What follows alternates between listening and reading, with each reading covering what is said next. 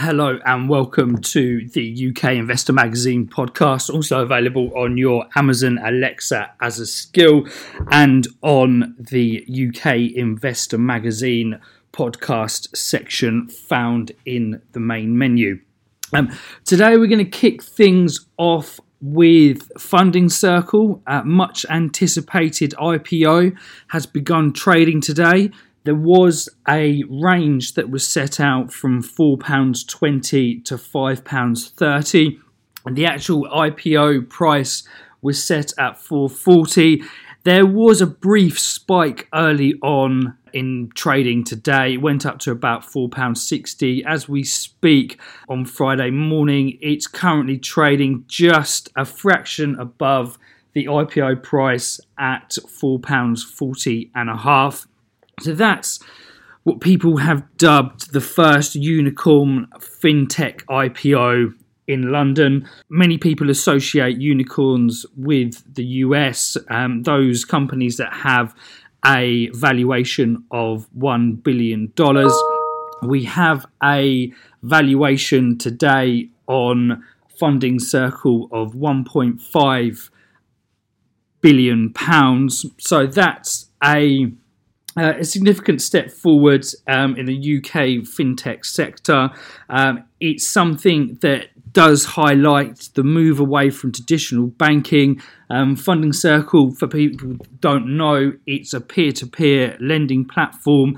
So businesses that are seeking finance, they can go and meet investors without having to go through traditional banks. The investments are made directly into companies and also through pools of investments, and it's something that's grown in popularity since the financial crisis as confidence in the banks has really been hit in the era of banker bashing. So this is a significant step today for Funding Circle and the entire peer-to-peer and crowdfunding sector. Elsewhere in the markets, we've got a big faller we have on the FTSE 100 today is RSA Insurance. They're down the best part of 10% currently. That's very much down to poor weather here in the UK. That's what they've attributed it to. That's hit earnings. And the market's hitting them this morning, down about 10%. Elsewhere in the FTSE 100, we've had EasyJet giving some guidance on earnings. They've actually said that they have forecasted that revenue will be going towards the upper end of their previous targets, which would represent about a 40% increase on last year's profits. And the shares in EasyJet have actually suffered somewhat in recent months. They've gone from around the £15 mark down to about £13 where they are now. On a PE ratio basis, they're trading at about 11 times forward earnings, and you're looking at a yield at about 3.1%. It is a stock that has really benefited from troubles with their rival Ryanair. There's been a number of cancellations due to strikes with Ryanair.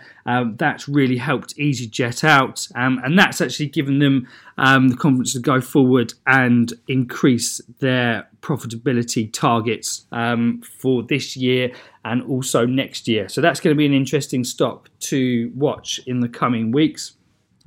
On a more political basis, the markets have been dominated by politics over the past couple of months, but it's been quite quiet this week. We've had the Labour conference and we've had some quite radical plans outlined by Labour if they were to get in. Next week we have the Conservative conference, and in preparation for that conference, Boris Johnson has publicly announced that Theresa May should scrap the Chequers deal.